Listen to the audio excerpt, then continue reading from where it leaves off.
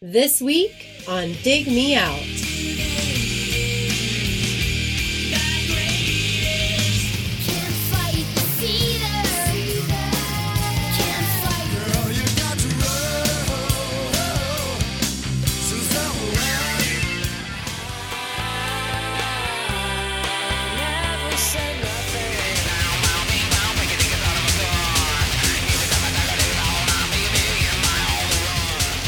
With your hosts, Jason Ziak and Tim Minichi.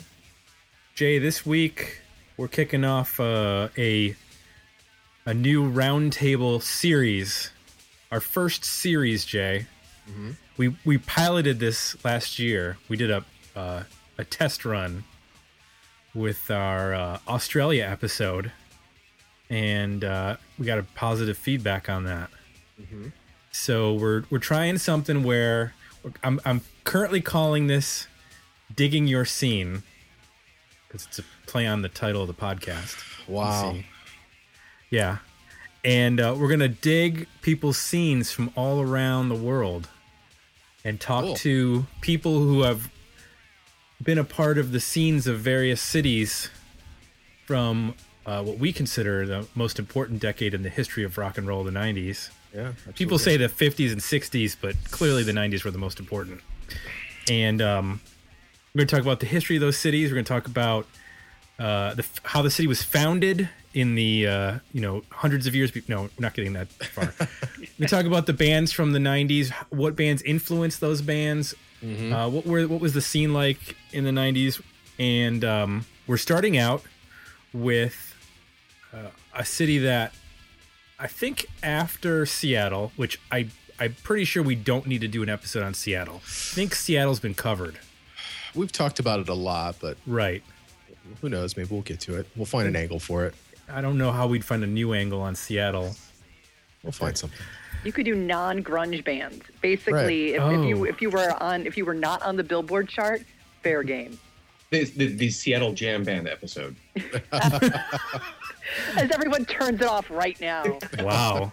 Yeah, that'd be a bad choice for us because I don't think we're gonna have a jam band episode in general, let alone focus on Seattle jam bands. But we're gonna do Chicago, which Chi-Town Heat. That's right, the Windy City. The whatever nicknames I can't think of right now. Yeah. Is there anything else besides the Windy City? Yeah, City of Big Shoulders. Right? You can stop right now. Second city. Just keep moving on. Okay. Monsters of the Midway. Okay. The Mid Coast. Chicago, in a lot of ways, is potentially the second most important city when it comes to. I mean, Boston might argue that there might have to be some sort of a bracket since we're in March Madness. Might be able to have to do a city by city breakdown of the second most important city of the 90s in terms of music. Take the Blake Babies and the Lemonheads any day. Well, I think in terms of volume, yeah, because there's a lot of loud music coming out of Chicago. We can take the Pixies. I'll put Scott Lucas up against Frank Black anytime. Whoa, them fighting words. This might have to. I might actually have to do this. That might be another type of roundtable where you actually have two different cities and they have to fight. Ooh, that's a good idea. Warrior style. All right, that sounds good. So joining us for this particular episode, we have a select group of folks with knowledge of our chosen city, starting with the only person who's actually in Chicago at the moment, Mr. Andy Dare, joining us. Andy, hey, welcome guys. back to the show. Yep, thank you so much for having me. I'm about 20 miles west of Chicago, out here in the burbs, but I'm in and out all the time, so see shows and stuff and whatnot. Is that considered like the burbs in terms of like Columbus extends well beyond what would be considered Columbus proper, but it's still considered Columbus. Is it still considered Chicago where you're at, or is it considered like another town? I talked to some people like in Logan Square. They think they consider Westmont to be, it might as well be Montana. But then you talk to people out here, like in Joliet, they think I'm in the city. So it's kind of a whole mix there. Joliet isn't that in the Blues Brothers? Yeah, that's more to the west. That's southwest of even where I'm at. That's probably 40 miles to the southwest of Chicago. Joliet Jake. Yeah, I like having the backyard and the SUV and stuff, but then I also like going to the city to see shows, record stores, whatnot. So, By the way, the majority of my understanding of Chicago is based on the movie The Blues Brothers. can't go wrong. Driving through the city was pretty much based on Upper Wacker, Lower Wacker, and all that stuff from that movie. So I Nice. apologize to the people of Chicago for being fairly ignorant of your city. The other person currently residing in Chicago, but not currently in Chicago, in parts unknown, Mr. Jim Copany. Jim, how are you? I'm good. I mean, I am on vacation, but I do live in Bucktown. And Andy, we do view where you live to be Montana. Yes. Nice.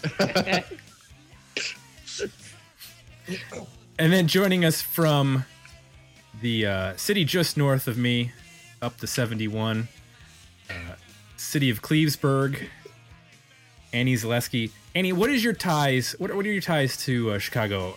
You mentioned to them earlier, but I thought you probably should bring up because I'm gonna have everybody go around and talk about their time in Chicago and stuff. But So what are your ties?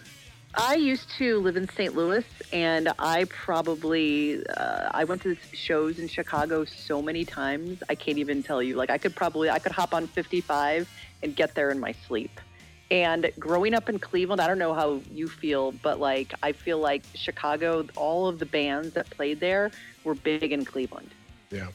I'm not entirely, whether there's radio support or just because it was like, basically a stop on the way to New York, but like every single band that was huge was also like really popular in Cleveland. I'm pretty sure that's an excellent like Chicago band compilation album. We were big in Cleveland.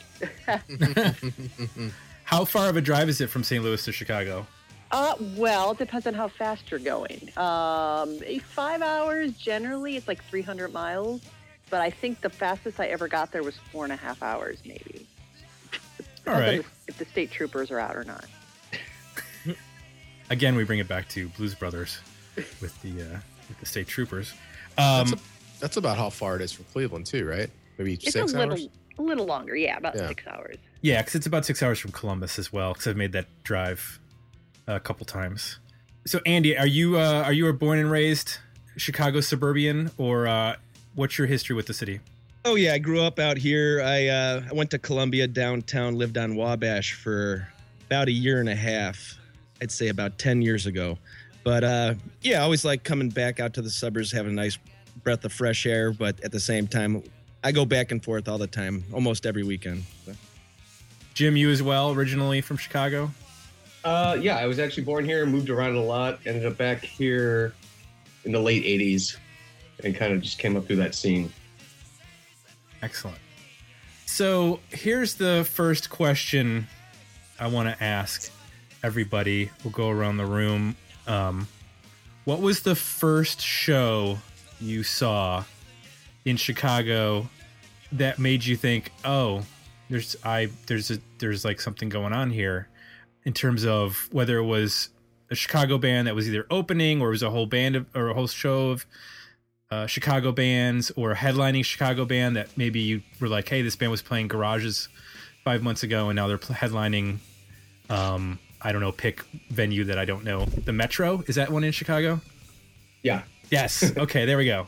Annie, I'll start with you since I wrapped up with you last time. What was the first show you went to in Chicago that made an impression on you like that? Oh man, that is. Of course, you're going to start with me. The nice thing, but I was always jealous, and I still am, of Chicago, because when like tours come over, like UK bands that are really cool, they pretty much do New York, LA, San Francisco, and like Chicago. So like I think one of my most memorable shows is when Swerve Driver reunited a couple years ago.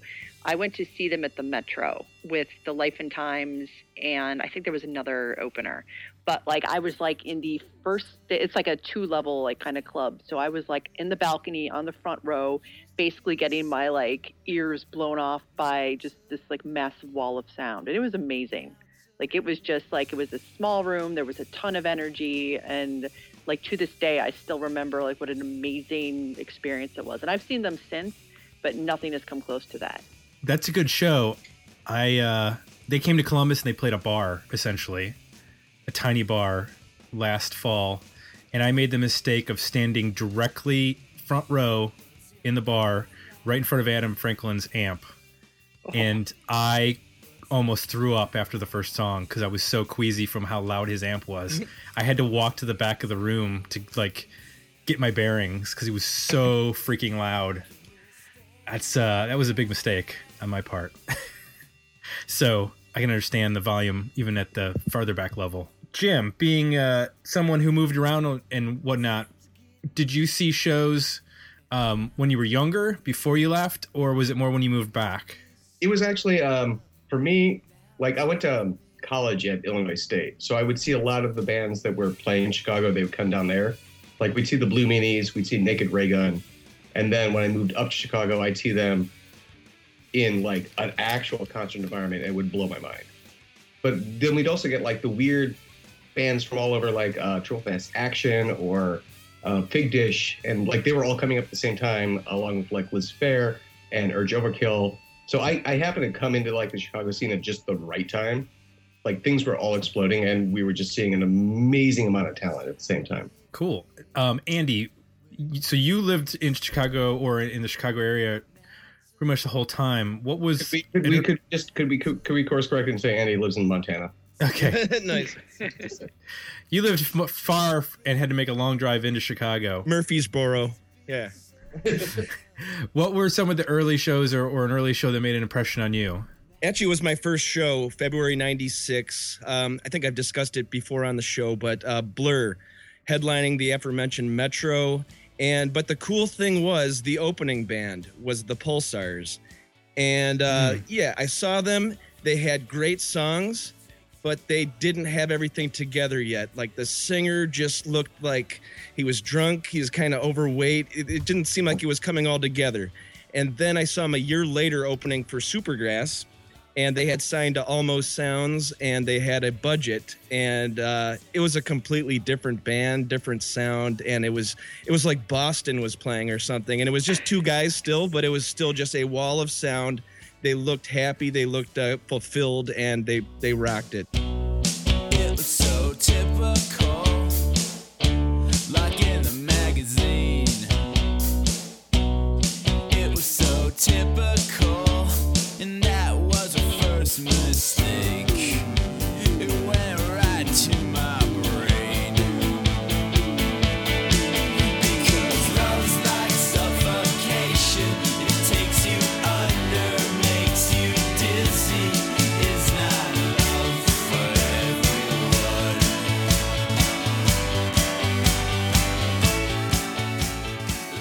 That's the Trufio brothers, right?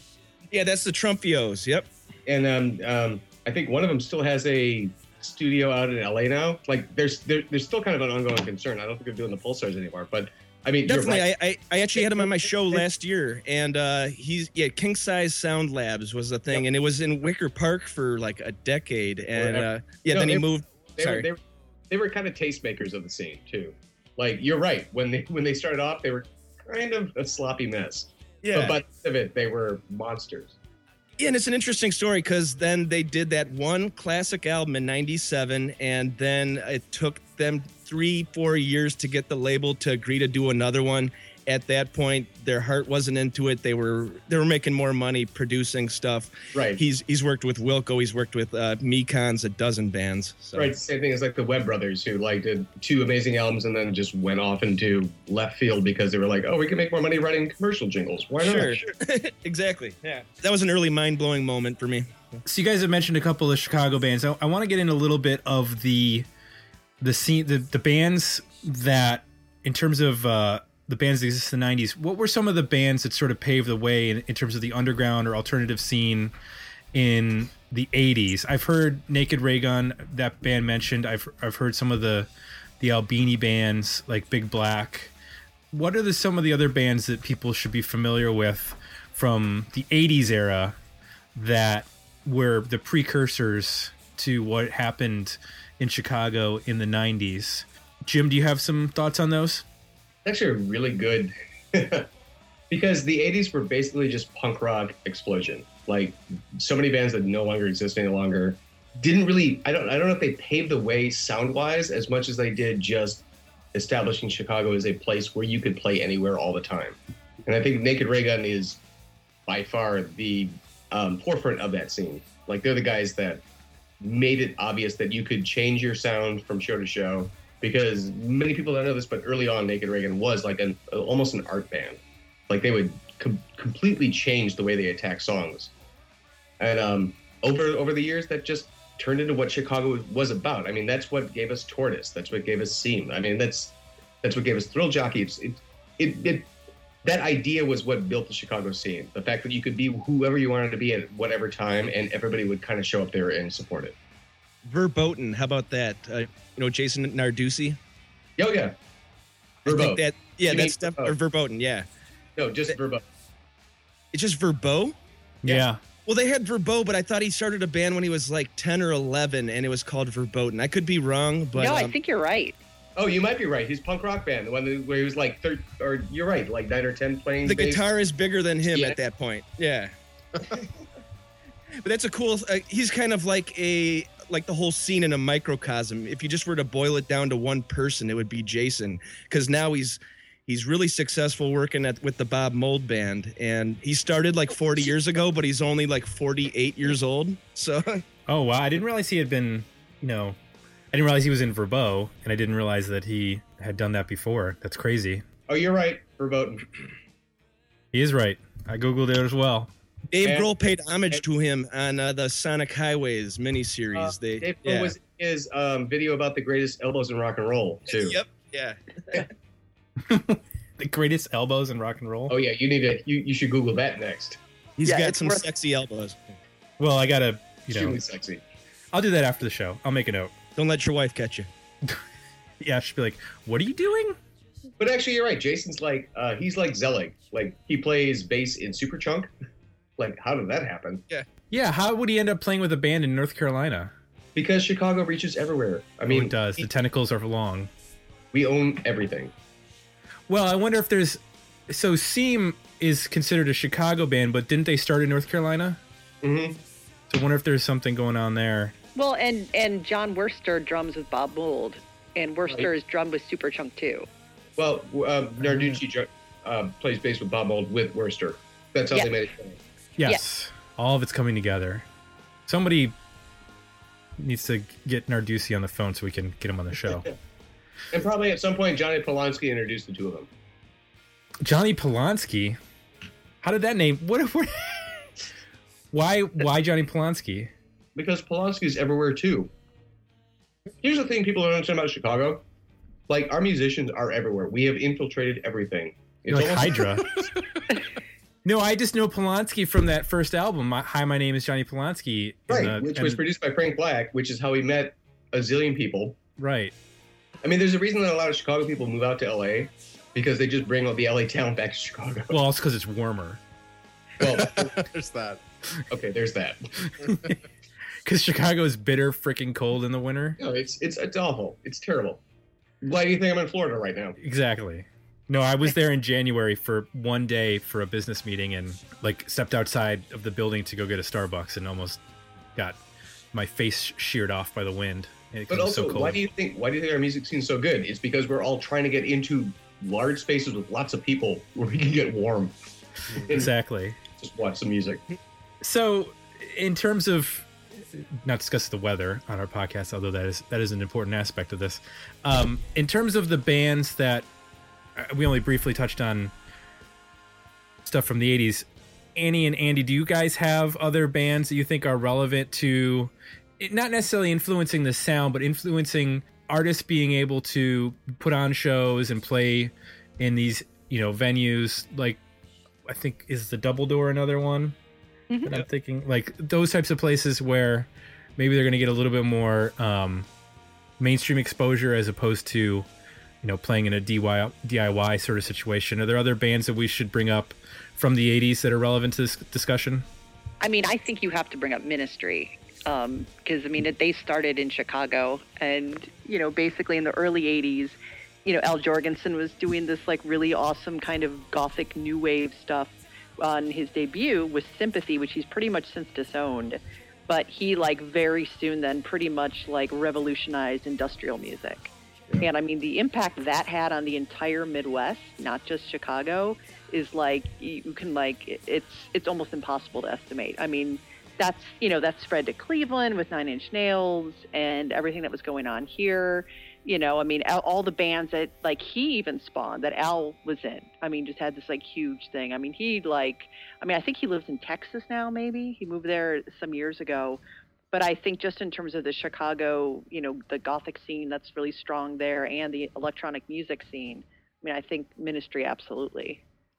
Yeah, I would say growing up in Cleveland, my first, I think, realization that Chicago had a sound was through industrial music, like in the late 80s, early 90s with Ministry and Pigface. And then, like you said, Annie, it was connected to Cleveland in some way. Like that whole thing was like industrial towns, and the whole music piece of it all fit together, and it sort of represented the Midwest.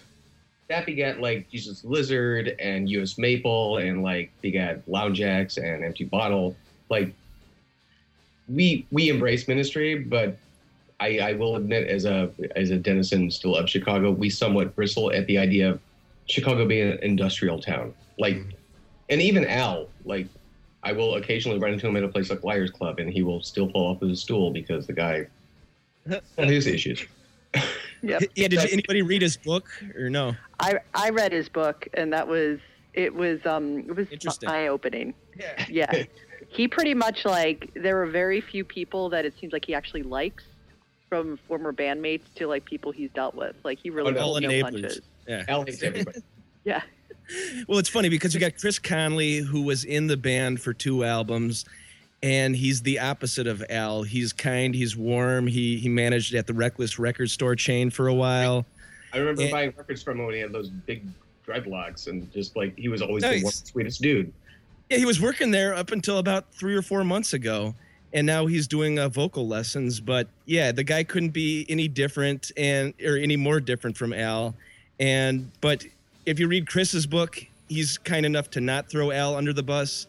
If you read Al's book, he does throw Chris under the bus. So somebody took the high road, and that was Chris. But I remember in high school, this would have been the early 90s, late 80s. I mean, all the kids in art class who were into industrial music all wanted to move to Chicago when they graduated. Like that was how they identified with what they, you know what I mean? Like what was going on. We had Medusas. You didn't. What is that? Oh, Medusas? That was the all ages dance club. That was like or Neo. Everybody played there. Thrill Kill Cult would play there all the time. It was the kind of place where you could go. I actually blew off the Smashing Pumpkins record release party for Gish to go dancing Medusas, because I was like, that's going to be a better time. Wow. How do you feel about that now? Was it worth it? Oh, totally. It was way more fun. That's a good segue, though, because in talking about Chicago, and somebody brought up Jesus Lizard, it does seem like there is a strain of music that's a little bit heavier from Chicago, but is still melodic. I'm thinking of, like the Pumpkins, heavy band, still melodic. There's a big metal scene in Chicago that's existed for quite a while. Right? Well, no, it still exists. Like you still have Indian and Pelican. Yeah, exactly. And that seems to be maybe not directly connected, but there seems to be a heavier sound with a lot of the bands in Chicago as opposed to Seattle or Boston in the 90s. And I'm wondering if you guys agree that some of that is derived from the heavier sound of Ministry and some of the other industrial bands. And maybe these bands not necessarily taking the drum machine aspect of those bands, but at least taking the aggression and the volume of a lot of these bands and sort of forging it to a alternative rock sound. Because I don't see when I listen to like the Pumpkins, I don't necessarily hear they would in the 90s they got lumped in with like the alternative bands from Seattle, but to me they never sounded that way. The guitar tone never sounded. It doesn't sound the same. Like Siamese Reed doesn't sound anything like 10 to me. So here's something nobody really talks about, and I think it's like the secret of Chicago is the fact that it's not industrial that drives us. I think it's Cheap Trick. Like, it's actually late 70s Cheap Trick, because if you listen to Local H or Triple Fast Action or Material issue. Material. It's like any number of bands. They all have a super heavy melodic pop edge, but they also like playing the guitars really loud, and they like beating the drums really hard. And it's not an industrial thing. I think it's actually that we just really, really love pop, but just in a way that's really aggressive. Valerie's riding in a car around my neighborhood. She's thinking of all the men she'll meet. I could only hope for a stolen moment of her thoughts between the walk, the club, and all the drinks she'll have in a crowded room where everybody leaves too soon. I only hope that she remembers me.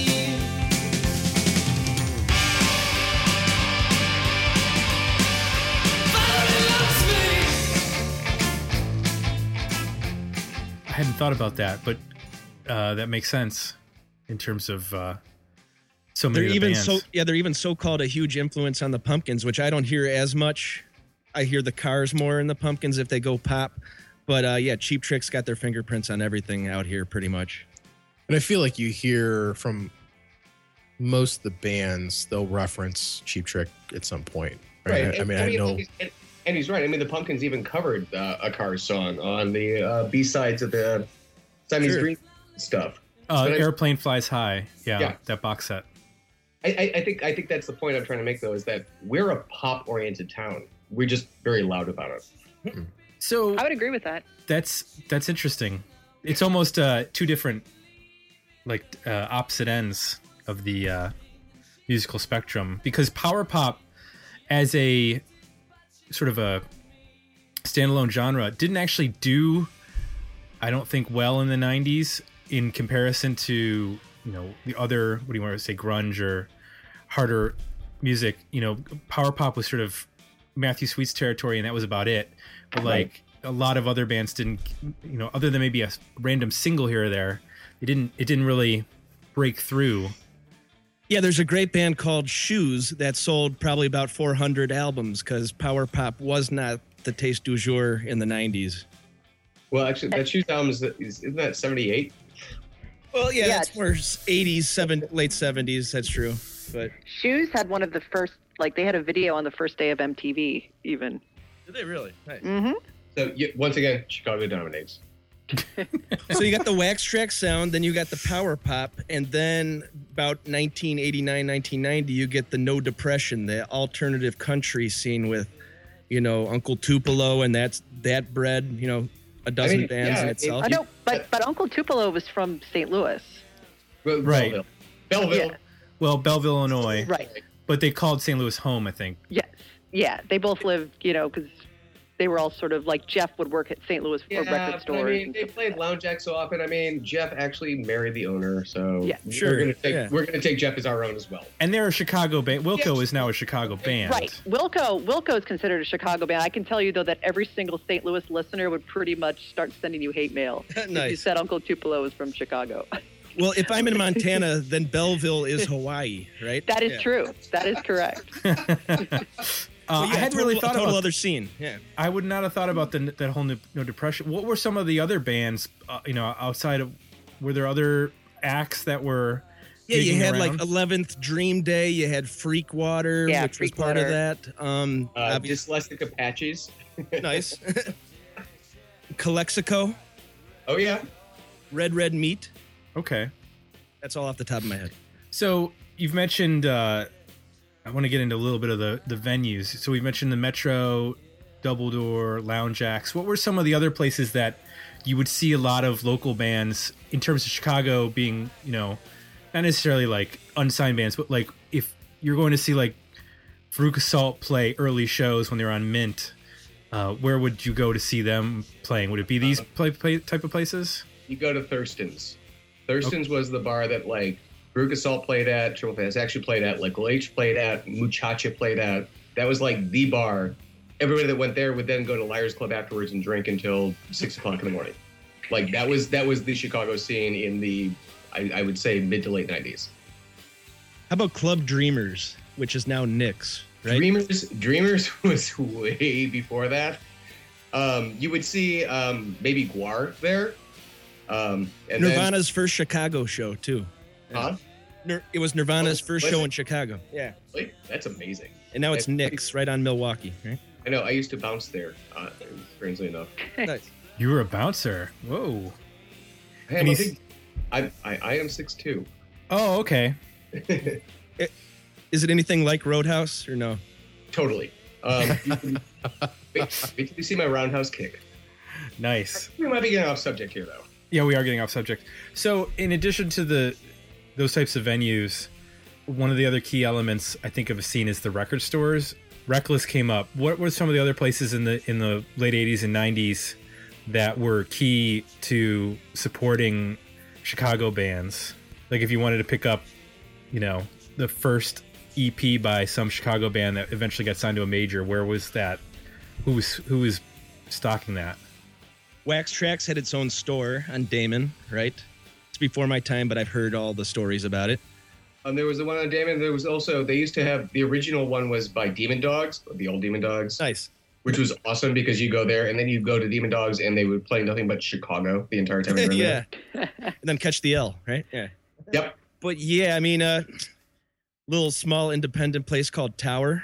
I don't know if you... No. Has anybody seen the Tower documentary? No. I have. Yeah, I like Really it. good. Yeah. I haven't. And It's on my it was list. interesting because I just interviewed Rick Addy from Shake, Rattle, and Reed, which is another cool spot, which is going out of business. But he told me stories about how when Tower came in, it really hurt him, how they were charging just $1 less, but selling enough volume where it really hurt him.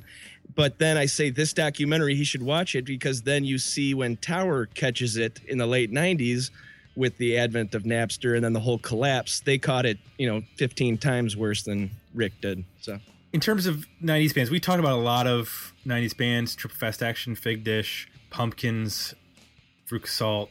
Those are the ones that people are going to kind of know, especially people who've listened to this podcast. We've already either reviewed about those bands or talked about those bands in some way. What were some of and Urge Overkill, we've reviewed an Urge Overkill record. What were some of the other bands that maybe were just a step below, like maybe we're on a local label, but were really, they drew really well.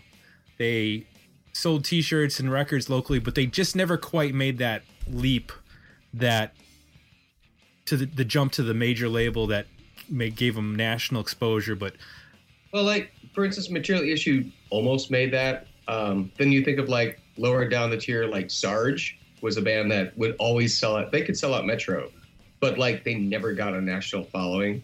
Then we have the super outsiders like Wesley Willis. He would play shows. Oh, yeah. That would sell out. And he was from Chicago? yeah. Oh, yeah. I saw him at CBGB's. Oh my God. You have no idea. 96. How many times I've been headbutted by him with Say Raw. Nice. I only got it once. That's crazy. This band played at the Empty Bottle. About 280 people were at the show. The rock show was whooping it up. The rock show was burning a monkey's ass up. Lotion, lotion, lotion, lotion. The band played it on. The band got down like a magic kiss.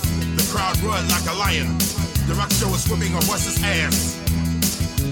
Lotion, lotion, lotion. Or there was another band in Chicago that I was never really a fan of, but I kind of think that they deserve a bit of a nod, is the Lupins.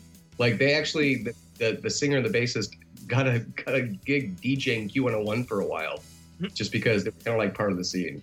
I got one from out here in the suburbs, Kleenex Girl Wonder. Anybody familiar? Oh, yeah. Mm-hmm. Nice. Great albums. It's kind of like a one-man band. Graham Smith went to school right out here in Downers Grove. But yeah, it's kind of like if you like Guided by Voices, but throw in some emo, throw in some humor. It's just... And he also started when he was 15 years old and was putting out his own CDs at high school. So it's an interesting story, and he's still doing it to this day.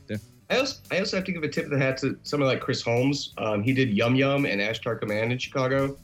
Nice. Yum Yum was a great orc pop band, and Ashtray Command was kind of like a spacey thing. And he's since moved on to LA, and now his day gig is DJing for Paul McCartney. But like, Not bad. but like, if you go back and listen to those early Yum Yum albums, they're great. Like it's truly great stuff, and it's just a testament to what Chicago could produce that was outside of the angrier, louder, poppier stuff. It was just beautiful things. Here's a funny story. Around like 97, we would ride our bikes to Circuit City. And there was this cool dude with long hair in the music section. Yeah, they had a music section at the time. And he would just turn us on to cool music and said, hey, if you guys like that, you should buy my band's album. And it was Greg Corner from Kill Hannah. And yeah, he turned us on to dozens of awesome bands. And then, of course, he left that. And I'm not a humongous fan of Kill Hannah. I'll be perfectly honest on your podcast. Hopefully he didn't turn you on to Kill Hannah. Yeah, they're just not my style. But the guy himself was a solid dude. And I think the more appropriate term is awful. Nice. Not being politically correct here on the Dig Me Out podcast. There was a band that, in researching this, and if people want to go to our Dig Me Out Spotify account, there's a playlist for Chicago bands that I discovered called Tar. Anybody familiar with that band? Yep. Yeah, they were kind of electronic-y, right? Am I thinking of someone else? I think you might be thinking of someone else. This was pretty solid, like grungy rock kind of stuff. They're more sludgy. Yeah, but a little heavier, yeah. But still could find some melodies in there that were interesting. That was a band that I discovered in listening to it, and there are other ones that escape me at the moment, but that playlist will be up when this episode is posted, so our listeners can go. And I picked, basically went through every band that put out an album in the 90s I could find on Spotify from Chicago, and picked a song from each album. So I can't wait to hear this. Yes. Did you get Caviar on there? Please say you did. I don't know. Are they on Spotify? I don't know. No, I guarantee you they're on Spotify. Caviar is awesome, and they talk about a band that like absolutely like needed to be like huge. They were like so far ahead of their time. Jay, weren't you a big fan of Caviar?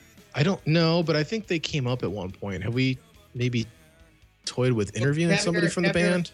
Caviar was Fig Dish. That's what I was going to say. It was Blake's like future project, and then he went off to be what was the band he was in with Scott Lucas, where they were like a dance rock band?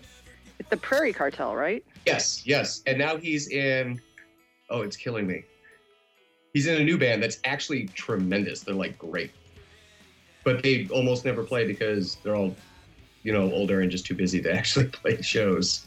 What are you saying? When you get older, you're got the responsibilities of life weighing down on you, and you can't play the shows. I don't know what you're talking about. I just thought of another scene too in the early 90s. How about post-rock, like Tortoise, all that sort of stuff from Soma Studios? What are you saying? Drag City, Thrill Jockey? Yeah, all that stuff was kind of its own scene, right? Yeah. No Billboard hits, but still a scene. And Bottle, which is then begat Talia Hall, which are great scenes. But you're right. And also, I think Slint kind of started it, right? They were from Louisville, but came up here, right? But it all came from Rainbow Club. I feel like Rainbow Club is the nexus. Yeah. Like everybody drinks at Rainbow, then goes to play at the Empty Bottle, and then goes home to pass out. Nice. Apple Music has made 2 official playlists for Chicago, and the one is the obvious one, all the bands we talked about. The second one is post-rock fusion, which is Tortoise, Chicago underground duo Sam Prekop, Jeff Parker, Brokeback, Cake, yeah, U.S. Maple, Gaster Del Sol. Oh my God, are the eggs on there? No, Isotope 217. Yep. And when I listen to it, there's a lot of like kind of jazz influence, right? Dave Pajo. No, that we definitely, our post-rock scene is definitely jazz influenced, and we do have a really. That's the other side of Chicago that would be a whole nother podcast. But we have a super vibrant free jazz scene. Think about Mike Reed is one of the main bookers of Pitchfork Music Festival, and Mike Reed is an amazing jazz musician. So his ethos kind of flows into the Pitchfork booking. while still trying to keep it somewhat mainstream. But you have other guys like I could go on. Like I said, it could be a whole other podcast. The amount of like free jazz awesomeness we have going on is just mind bending. Anybody remember Bobby Kahn? Oh fuck yeah! Bobby Kahn's awesome. Nice. Who's Bobby Kahn? Fill us in. He's like Michael Jackson meets David Bowie. Yep, basically. Huh. Just like an amazing voice. Yeah. How do Kahn? Konn. Oh, okay. And we're just covering, the Chicago music scene is vast and deep. It goes back to, it has deep roots in blues and jazz and whatnot. And it was a huge influence on the Rolling Stones. And we're not even getting into any of that because we're just focusing on the 90s alternative rock scene, essentially. And some of the, the post-rock of Tortoise is still relevant today and still influencing, they just put out an album like a month ago or 2 months ago. Like 2 months ago. Yeah. So I'm sure there'll be people that are like, you're completely dismissing, this whole aspect, but that's not our focus. Right. We're trying to just understand what the scene was like in the 90s for our purposes for this podcast. We mentioned Liz Phair. Okay. Yeah, well, we're going to because we need to talk about your story about hitting on Liz Phair. Anyway, like I said, mention it. Moving on. What? Wait, hold on. We covered this in another podcast. He was asleep. He fell. He took a snooze. If last time Jim was on, we talked about Jim making the moves on Liz Phair before she was. When she was still a brunette. And just let's move on. But I think it's important to talk about Liz Phair just for a minute in terms of she was really the catalyst in a lot of ways for the movement of female artists that would sort of culminate in around the 95, 96 era when there was sort of this, there's always been a separation between female artists and male artists in terms of how radio is constructed and how, now like with touring, but you didn't have that. If you're going to talk about Chicago, Liz Phair was, along with Urge Overkill, was the catalyst of like, who is indie and who is not. Yeah. Because they basically created this schism where it's like Steve Albini took a side. He used to produce Urge Overkill and he basically threw them over the railing of the ship. And he was like, I will not deal with these people anymore. And it was like, there was a brief period of time in Chicago where there was kind of a war going on between the bands. And to be honest, from a fan standpoint, I could never understand it because it just seemed stupid. But they took it very seriously. Like you mean like bands they were perceived to have sold out? Yes. Okay. Like the idea was Urge Overkill and Liz Phair, bad. Jesus Lizard, good. But Albini turned his back on them as well. Yeah, eventually. Yeah. Doesn't he turn his back on everybody eventually? Eventually, Steve hates everybody. That seems so like ridiculous now that there was that there were controversies about who sold out and who didn't, and I don't know. That doesn't seem like a discussion that's had anymore in music. No, because everyone wants to sell out, right? Right. Wilco puts out an album and half the songs are already licensed to Volkswagen, and nobody really cares because we now understand that that's how a band has to make money. So it's no longer a trade-off of commerce and art. It was a much bigger deal in the 90s across the board in every city. I mean, that was kind of the whole premise of the whole, whatever you want to call it, grunge revolution or however you want to commercially define it. But, right, it was like basically everything that's occurred before this day is no longer cool, and we will accept you back if you prove yourself. Totally agree. Yeah. Well, yeah, they wanted to pick us as the next Seattle is what was going on around 93. I took a bus tour of the Chicago rock scene. This guy takes a bus tour every weekend, takes people around to like the Metro, to Liars Club, to all these different places and points out, where Wax Trax was and all this stuff. And he said that Billboard published an article in the summer of 93 saying that we were the new Seattle. And then suddenly we got a ton of press that year, and then it lasted about 12 months. And then they were on to the next thing. Is part of that bus tour? So across the Metro is where Greg Dully puked in the alley when working at the door. Nice. I think Columbus was the next Seattle in around 1995. So That's the order we're gonna do our roundtables, right? We're gonna go to whatever the next Seattle was, Right. one at a time. coming up next, Austin is the next Seattle for September of 1994. Yeah, Detroit, 1997. yeah. What other cities? That would be a whole episode. What other cities were the next Seattle? Well, it's Awesome. weird because, like, yeah, then it turns into not being a city anymore about the year 2000 because everybody's connected via the internet. So it's Right. not like in 2016. There's no city that's really having a huge scene. It's the whole country or the whole world. Actually, that's a good. If anybody wants to write a book, I don't have the time right now, but there should be a book called The Other Seattles, and it should be a chronology of every time somebody used "This is the next Seattle," and then you actually talk about what that city was and why it never ended up being the next Seattle. All right, But- guys, I'll race you to pitch that to 33 and a third. Yeah, I'm Whoever I'm, gets it first gets the assignment. I'm done with pitching my failed ideas to the 33 and a third people. I have not come up with the right angle, I guess. I'm for still them. waiting for Saint Anger. Yeah, I 100% support the Saint Anger book.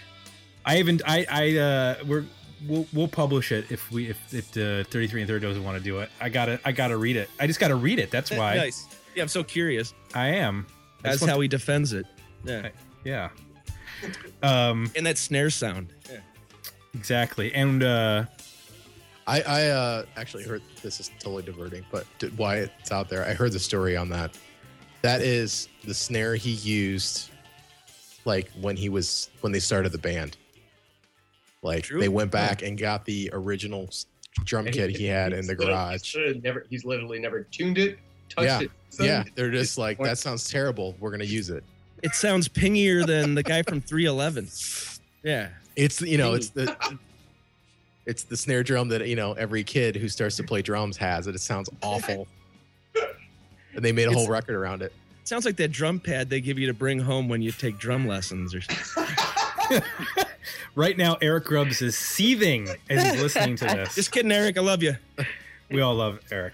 By the way, if you Google the next Seattle, the top result is Seattle is the next Detroit. So we're going full circle. Oh, wow. Excellent.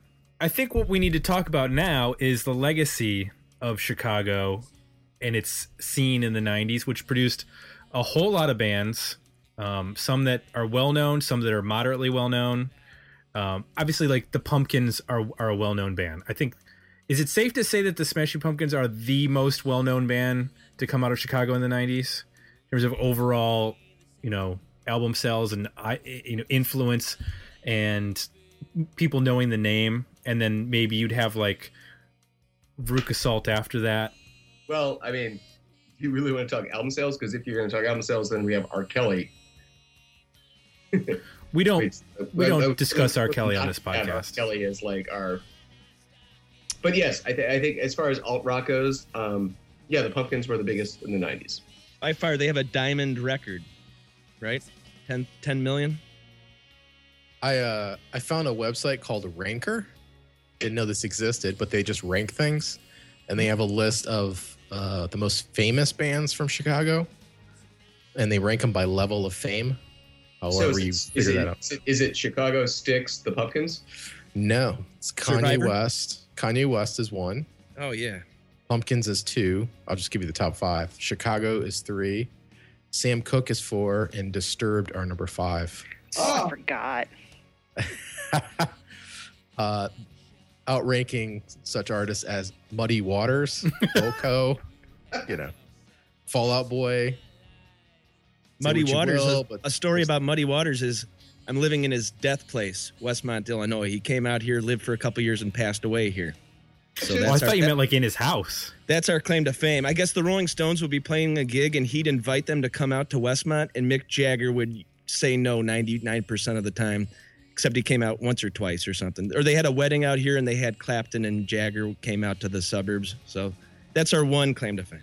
Is that on the sign when you roll into the city? the place where famous people like to die? Nice. So I guess after Pumpkins, Wilco would be number 2 in terms of. I mean, they're still around. That's actually a good question. Has Fall Out Boy actually sold more albums than the Pumpkins? Oh, I hope not. I don't think so. No, I think Smashing Pumpkins sold a lot of records. But Fall Out Boy has had a lot of massive albums one after another. The Pumpkins had 2. Yeah, but nobody buys records anymore. Yeah, I guess 2. Yeah, nobody buys. Yeah, it's tough. I'd be interested to see that, but I'm thinking it's got to be the Pumpkins because in '95, how many units were sold? That was millions and millions. And I mean, yeah, between Siamese Dream and Melancholy, those 2 records alone gotta outsell the entire catalog for Fall Out Boy. I'm looking right now at Fall Out Boy's Platinum. Oh yeah, RIAA.com. They have all the gold and platinum. Oh sure, yeah. They probably have more hit singles, right? Yeah, they have bigger singles, but From Under the Cork Tree is only 2 times platinum, which is surprising, actually. Only. Yeah. Jim, have you ever met Pete Wentz? Yes, and actually, douche nozzle or no? Huh? Douche nozzle or no? I'm gonna have to say the guys in Fall Out Boy are actually really nice dudes. Yeah, I've interviewed them. Every single one of them. They're all really super nice. They actually like music, which is kind of refreshing. Here's the crazy thing. When they went on hiatus, Patrick sent me an email with a video of him playing like all these different instruments to do a song, and I didn't know it was actually him. So I kind of passed on it. And then he sent it to Spin, and they put it up, and Pat's like, "Why didn't you post my video, man?" I'm like, I didn't know that you were actually you because you lost so much weight. I didn't recognize you. Oh. But they are all very, very, very nice guys. I can't say anything bad about them. Like of all the like super huge people that come out of Chicago, they are the nicest. Like Billy Corgan, I've had good times and very bad times with him. Like he's all over the place. But the Fall Out Boy guys have always been super solid. Cool.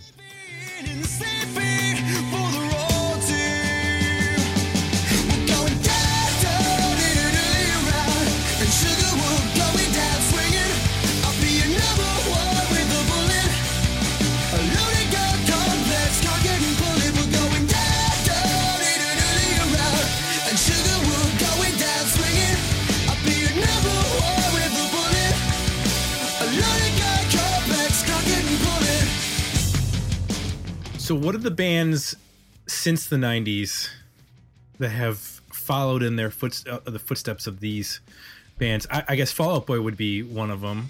You know, they're I guess you put them in as a 2000s band. Right. What other bands have made an impact following this scene of the 90s? Like actually currently active? Either they were in the 2000s and they did some stuff and they went away, or they're still active, or they've come up in the last couple of years. I mean, Rise Against. Yeah. Oh yeah. Yeah, they were huge. For me, there's 3 bands. There's this band called The Kickback, which is amazing and kind of plug into everything that was great about Chicago. Another band called Archipelago of the Exports, which are also, I don't know how to describe them outside of being like, it sounds like the inside of a blackout drunk's fever dream, but they're great and super poppy and with like a touch of Tom Petty. And this other guy, Daniel Wade, who's just, he's more on the Cheap Trick, like super power poppy thing. But like, they're the guys that I hear like keeping the scene going, like the sound going, like what I view as Chicago. Andy, any for you that are Chicago bands that you champion? Yeah, from post 2000, it gets difficult for me. From bands that have been just formed post 2000, I'm trying to think. Annie, you can take a whack at it. Oh man, I'm trying to think because a lot of those bands played in St. Louis. I think was it the 1900s? Yep. The band? Yeah, I really liked them. And they were sort of like just like really well-crafted indie rock. But I was a big fan of them. And honestly, Jason Narducci's band Split Single is really, really good. It's just like really like well-crafted power, actually kind of what we were talking about, power pop with sort of an aggressive edge. That's just like really great songwriting. I got some for you. What about OK Go? Oh, fuck yeah. That's right. They are from Chicago. I always forget that. Yeah, and the funny thing is, I constantly write about OK Go, and I constantly like trumpet their just what a great band they are, because I'm kind of angry at the fact that they do great videos, and that's all that people think about when it comes to that band. Yeah. I OK Go is my recessional music at my wedding. So Nice. now that when they do those videos, I'm almost like, it kind of hit me when they did the last one where they're in space or whatever. right, Of doing like, and I'm like, God, these are so like brilliantly creative. But then the other part of me is like, my God, this is what bands have to go through to get people to listen to their music. right. Like they have to put themselves in space and God knows On like, treadmills. hey, God knows what it costs to make that video just to get people in this country to listen to music. I'm like, I think in their case, actually, Damien's just such a restlessly creative kind of dude that he just wants to do that sort of thing. yeah, Is whatever. The rest, like, they have enough money that they can keep creating albums. Like, they're not hurting. At this point, he's just kind of like, I just want to do weird stuff that excites me. Which is the Chicago way. Make you sick, make you ill, makes you cheat, slip and change from the till, hide it up to the gills, makes you cry while the milk still spills. Ain't it just a bitch? What a pain. Well, it's all a crying shame. What left to do but complain? You better find someone to blame. Get over it. Get over it. Get over it.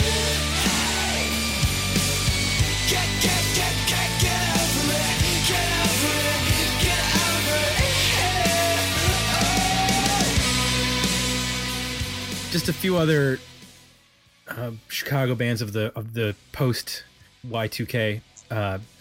Andrew Bird, isn't Yeah. he a Chicago guy? Oh yeah. Smith Westerns, Eh, Alkaline Trio. they're fine. Eh. Wow, you guys.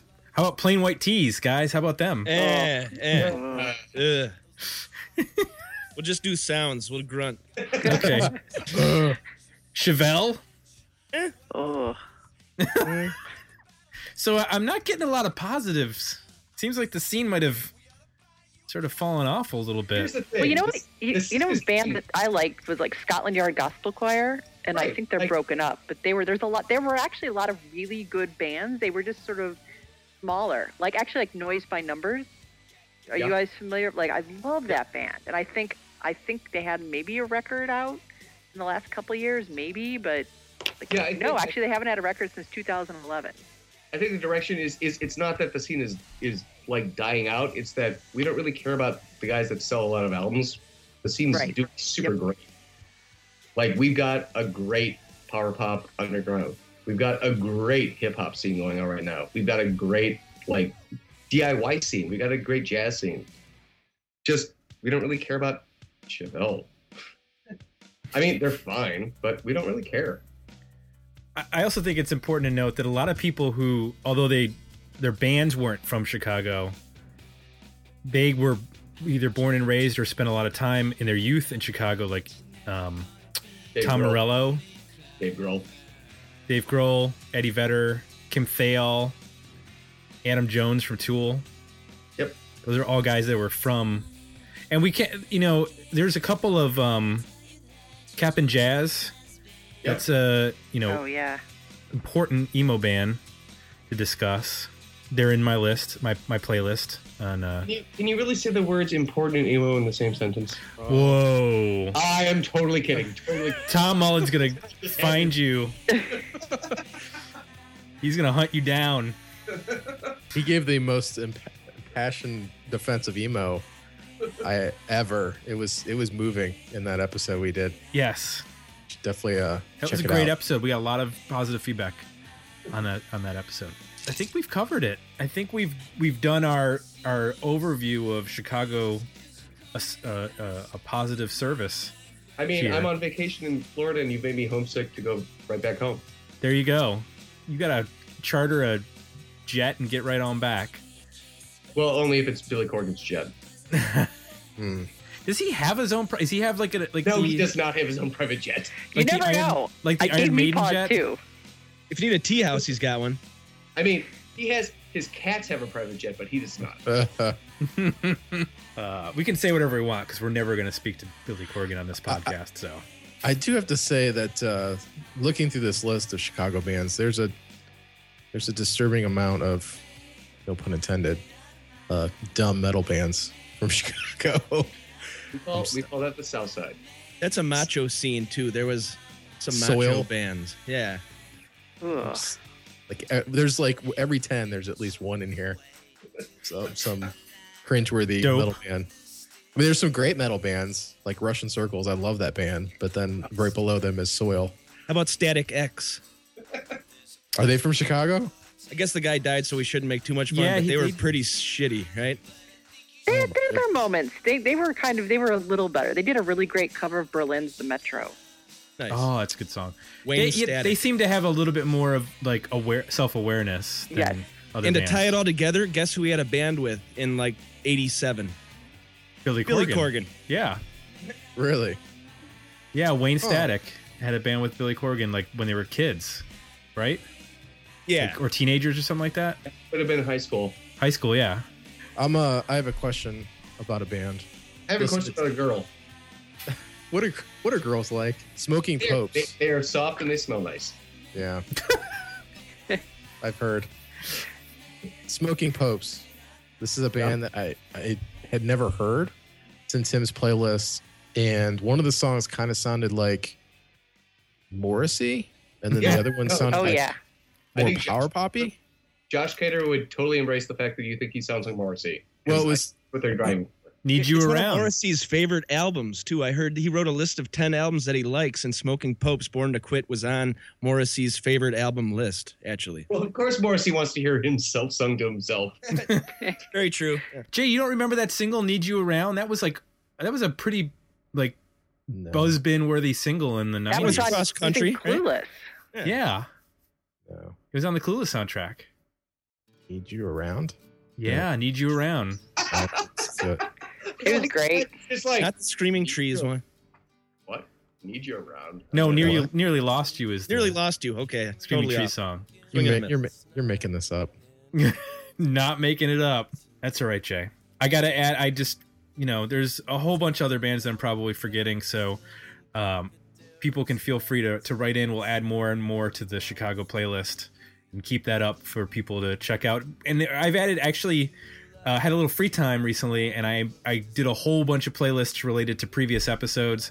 So if you want to go in and like our Kelly Scott interview episode, I added all the bands that he's played drums for, including the one Christina Aguilera song that he played on. I added playlists for a couple other interviews that we've done, and then there's like a wrap up of each season. So that was my free time. I ignored my child so that I could get that done for all the people out there.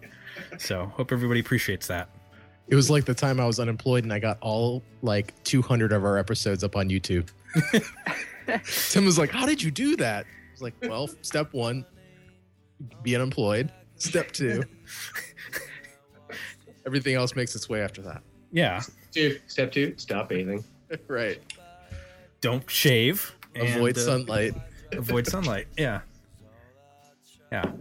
All right, we're going to wrap this up. We've exceeded our hour limit, and that's fine. We're happy to do so. I want to thank our guests for joining us, all returning guests, all who have various activities going on. Annie, where can we find you? I know that you have articles up at AV Club, Salon. What's going on currently? Where else can we find you writing? I write for Las Vegas Weekly too. Alternative Press. Spin sometimes. Basically, follow me on Twitter, and that's sort of I post everything kind of what I'm up to. It's just Annie Zaleski. Excellent. Jim, I assume you're not doing any work right now. I hope this is a not a working vacation, but we can find you at Chicagoist, correct? Correct. And you can also find me at Tankboy on Twitter, tankboyprime.blogspot.com, and, well, probably at the back bar at Double Door at any given night. Excellent. And Andy, you just recently had an episode with Mr. Jordan Zadarozny. Is that how you pronounce it? Yeah, Jordan and Eric Matthews from the new band Shilum. People But, would know Jordan from Blink of the Star. Sure. Probably. Eric Matthews had a couple albums on Sub Pop in the mid 90s. Yep. Real cool guy. Recently I had Lou Barlow. I had Jad Fair from Half Japanese. That was a real interesting chat. And I've got a little network. And actually one of our podcast hosts is Jesse Anderson, who is Billy Corgan's younger brother. So that's an interesting listen as well. But AndyDare.com on iTunes, Twitter, all that stuff. Excellent. Of course, for everybody out there listening, feel free to visit our Patreon page if you'd be interested in joining us. We have bonus content from episodes, advanced previews of upcoming episodes. You get to vote on our album reviews when we don't have requested reviews. And it's all for as little as $1 a month. There's no better deal out there for $1 a month. And if you like what you heard, please consider leaving some positive feedback over at iTunes. You thank Annie, Jim, and Andy once again for joining us. For Jay, I'm Tim. We're out. We'll be back next week with another episode of Dig Me Out. Thanks for listening. You can support the podcast by becoming a Patreon subscriber at patreon.com/digmeout or requesting a review for the 2016 season at our Request a Review page at digmeoutpodcast.com. I'm coming home. I'm coming home.